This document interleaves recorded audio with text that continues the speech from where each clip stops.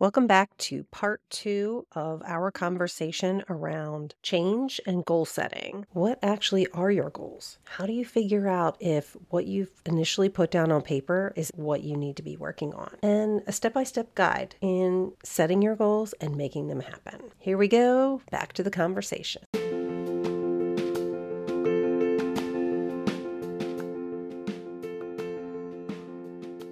Welcome to the Wellness Empowerment Project. I'm Trish. And I'm Julie. We are two nurses exploring holistic healing and wellness practices to empower you to be the leader of your own health. Join us as we try out new things, or as we call it, weird shit, and have some fun along the way.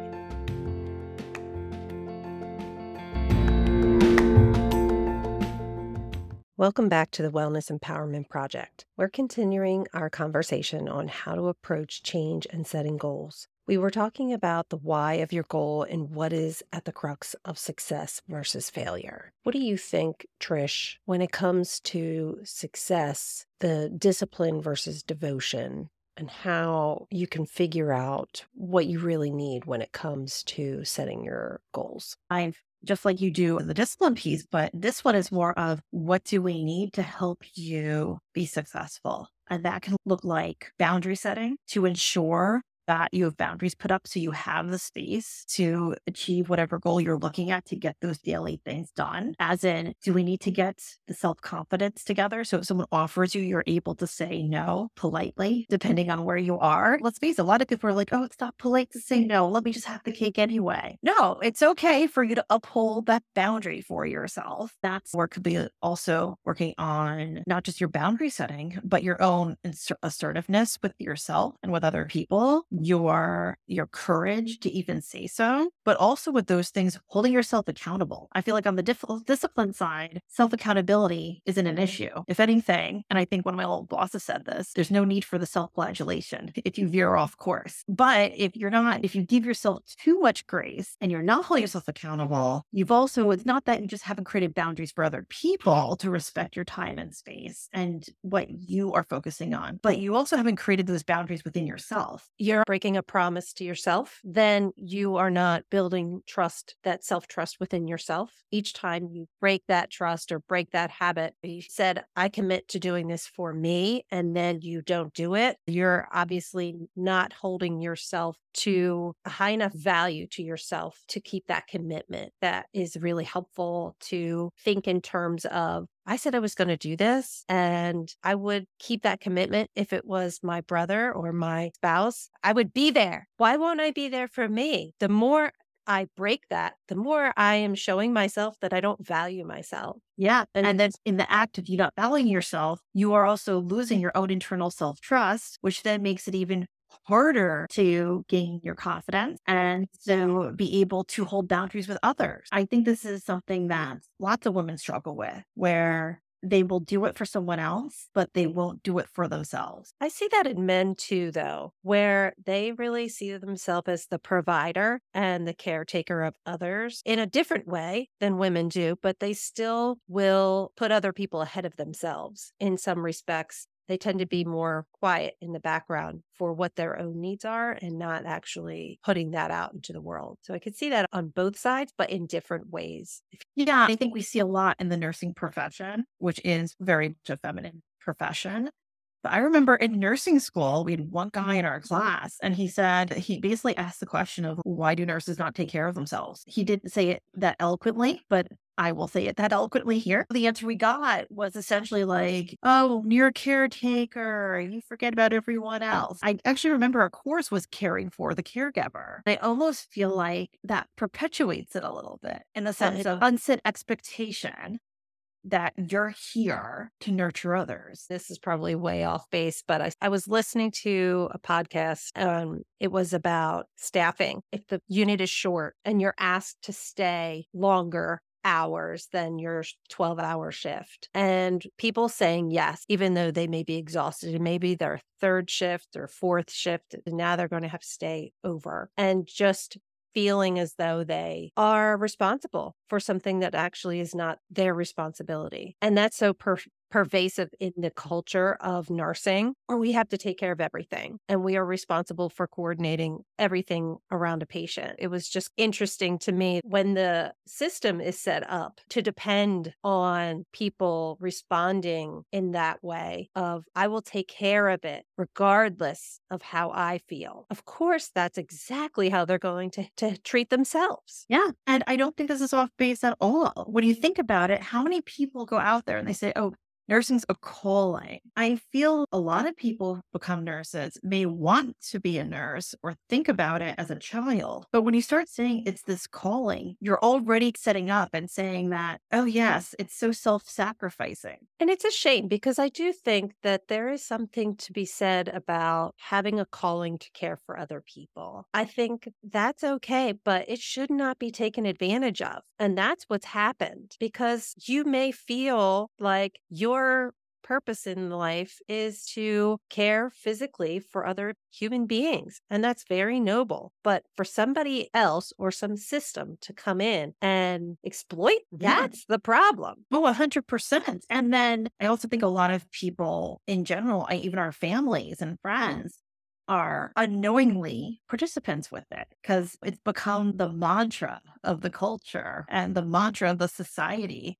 Everything you do on nursing is all about how caring nurses are, but rarely do you hear about how smart nurses are and the problems that they solve and the skills that they truly have. But if anything, this is why it goes back to our own personal self-responsibility. If we want to achieve these goals, we really need to do this deep work within ourselves so we can set ourselves up for success. And we need to do this every day or have some dedication for ourselves every day because no one else is going to do it for you. Let's break that down to how to do that. If we're going to sit here and talk all about this, what is our recommendation for how people step by step, because we're getting to the end of the year, people are in one of two camps. It's the end of the year. I'm going to glide. I'll figure out what my goal is come 2024, the new year. Or they're like, I'm going to get on it right now and finish the year strong. What are our recommendations? So my recommendation, truthfully, is to do neither. I would honestly, for the rest of the year, just start to think about what you want your goals for 2024 to be in general. Just start to think what you want them to be and feel into them. How does that feel? Does that goal light you up? Do you get excited about it? Or does that goal just sound absolutely freaking draining? So what I'm hearing you say is let's take the time, the timing, and the season out of it. And let's start with reflection.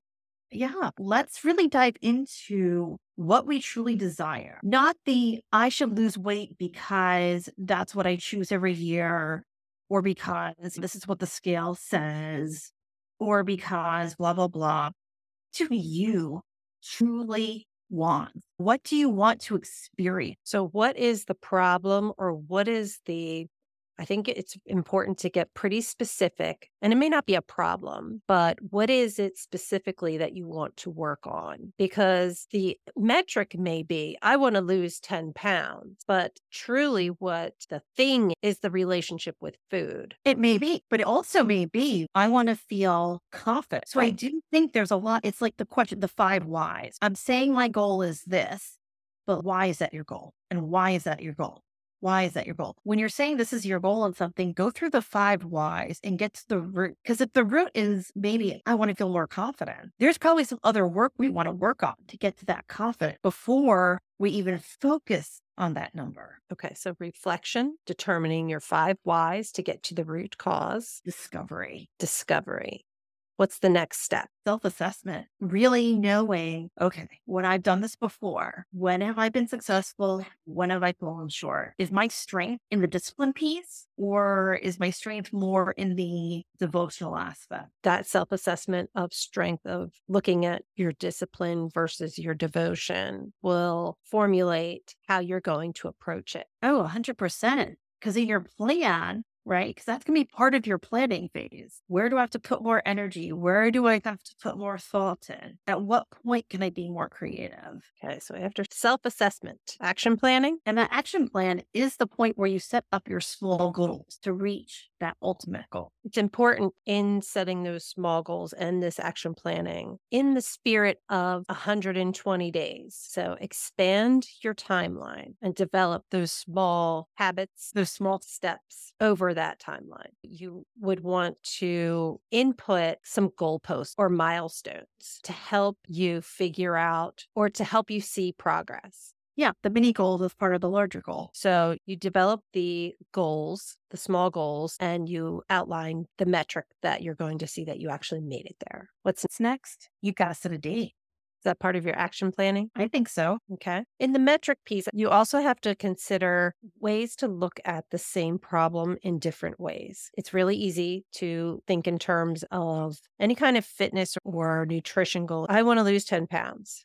But what are other ways for me to see that I'm making progress? That could be, how do your clothes fit? It could be measurements, because your weight may stay the same, but your measurements change. How do I feel? Do I have more energy? Do I have less brain fog? In terms of something like, I want to build more confidence, what types of metrics would you put out for that type of goal? So we're looking at trying to build more confidence. I would first want to see, okay, in what area are we wanting to build more confidence in? And then dig down to the why of that and see what we want. How do we want that to be reflected?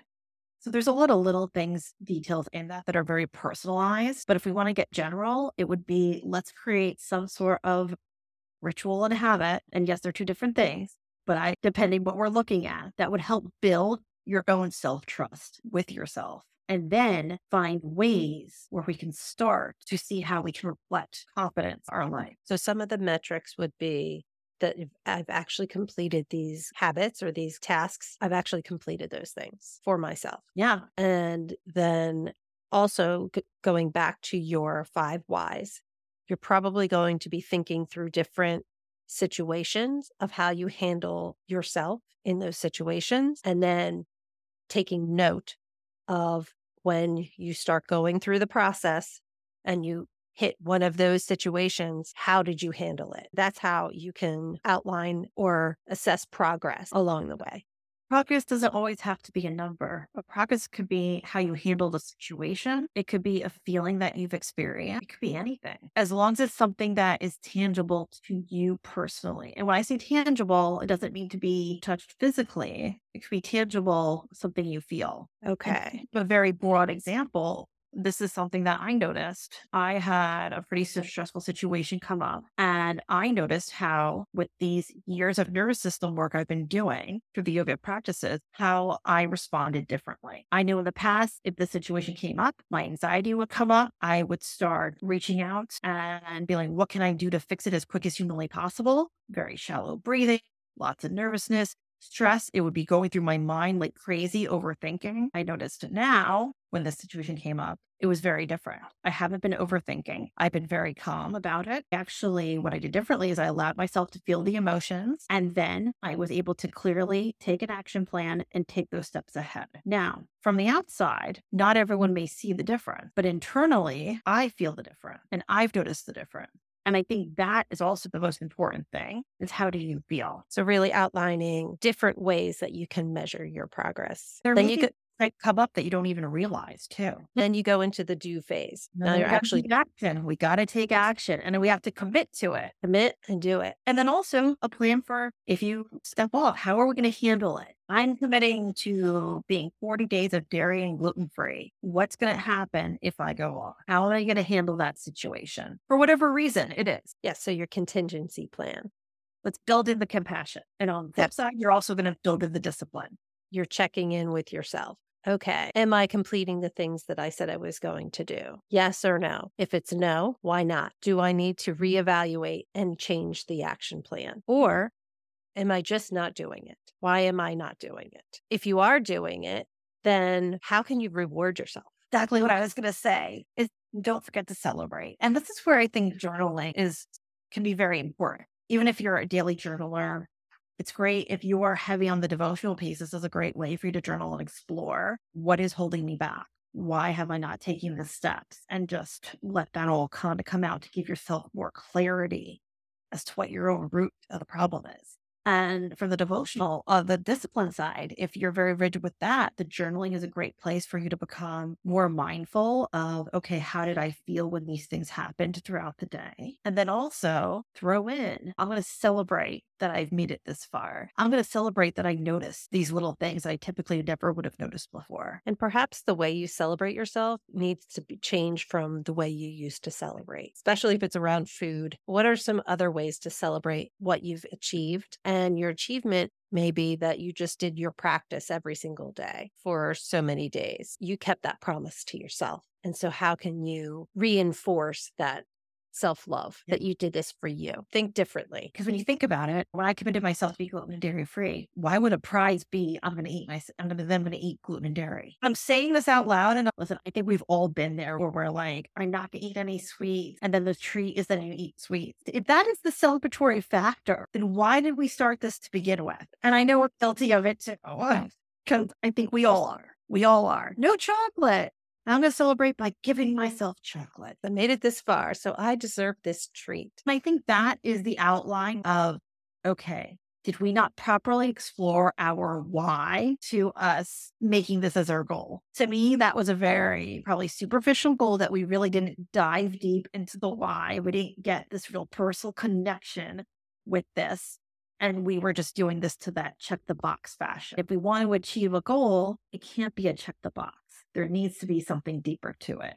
Then it just starts to become, when you have that deeper connection, then it does incorporate itself into your life. It eventually just becomes what you do, how you handle things. Yeah, that's how you change yourself. We're going to close this out by giving everyone the time to truly honor and reflect for themselves. What do they desire for 2024? Not necessarily your goal, but what do you truly desire? Only then can we start to take the next steps. I like it.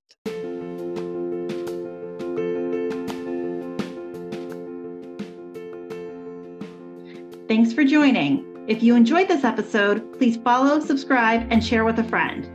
Want to learn more about a specific topic? Drop us a line on our website and we can explore it deeper with you.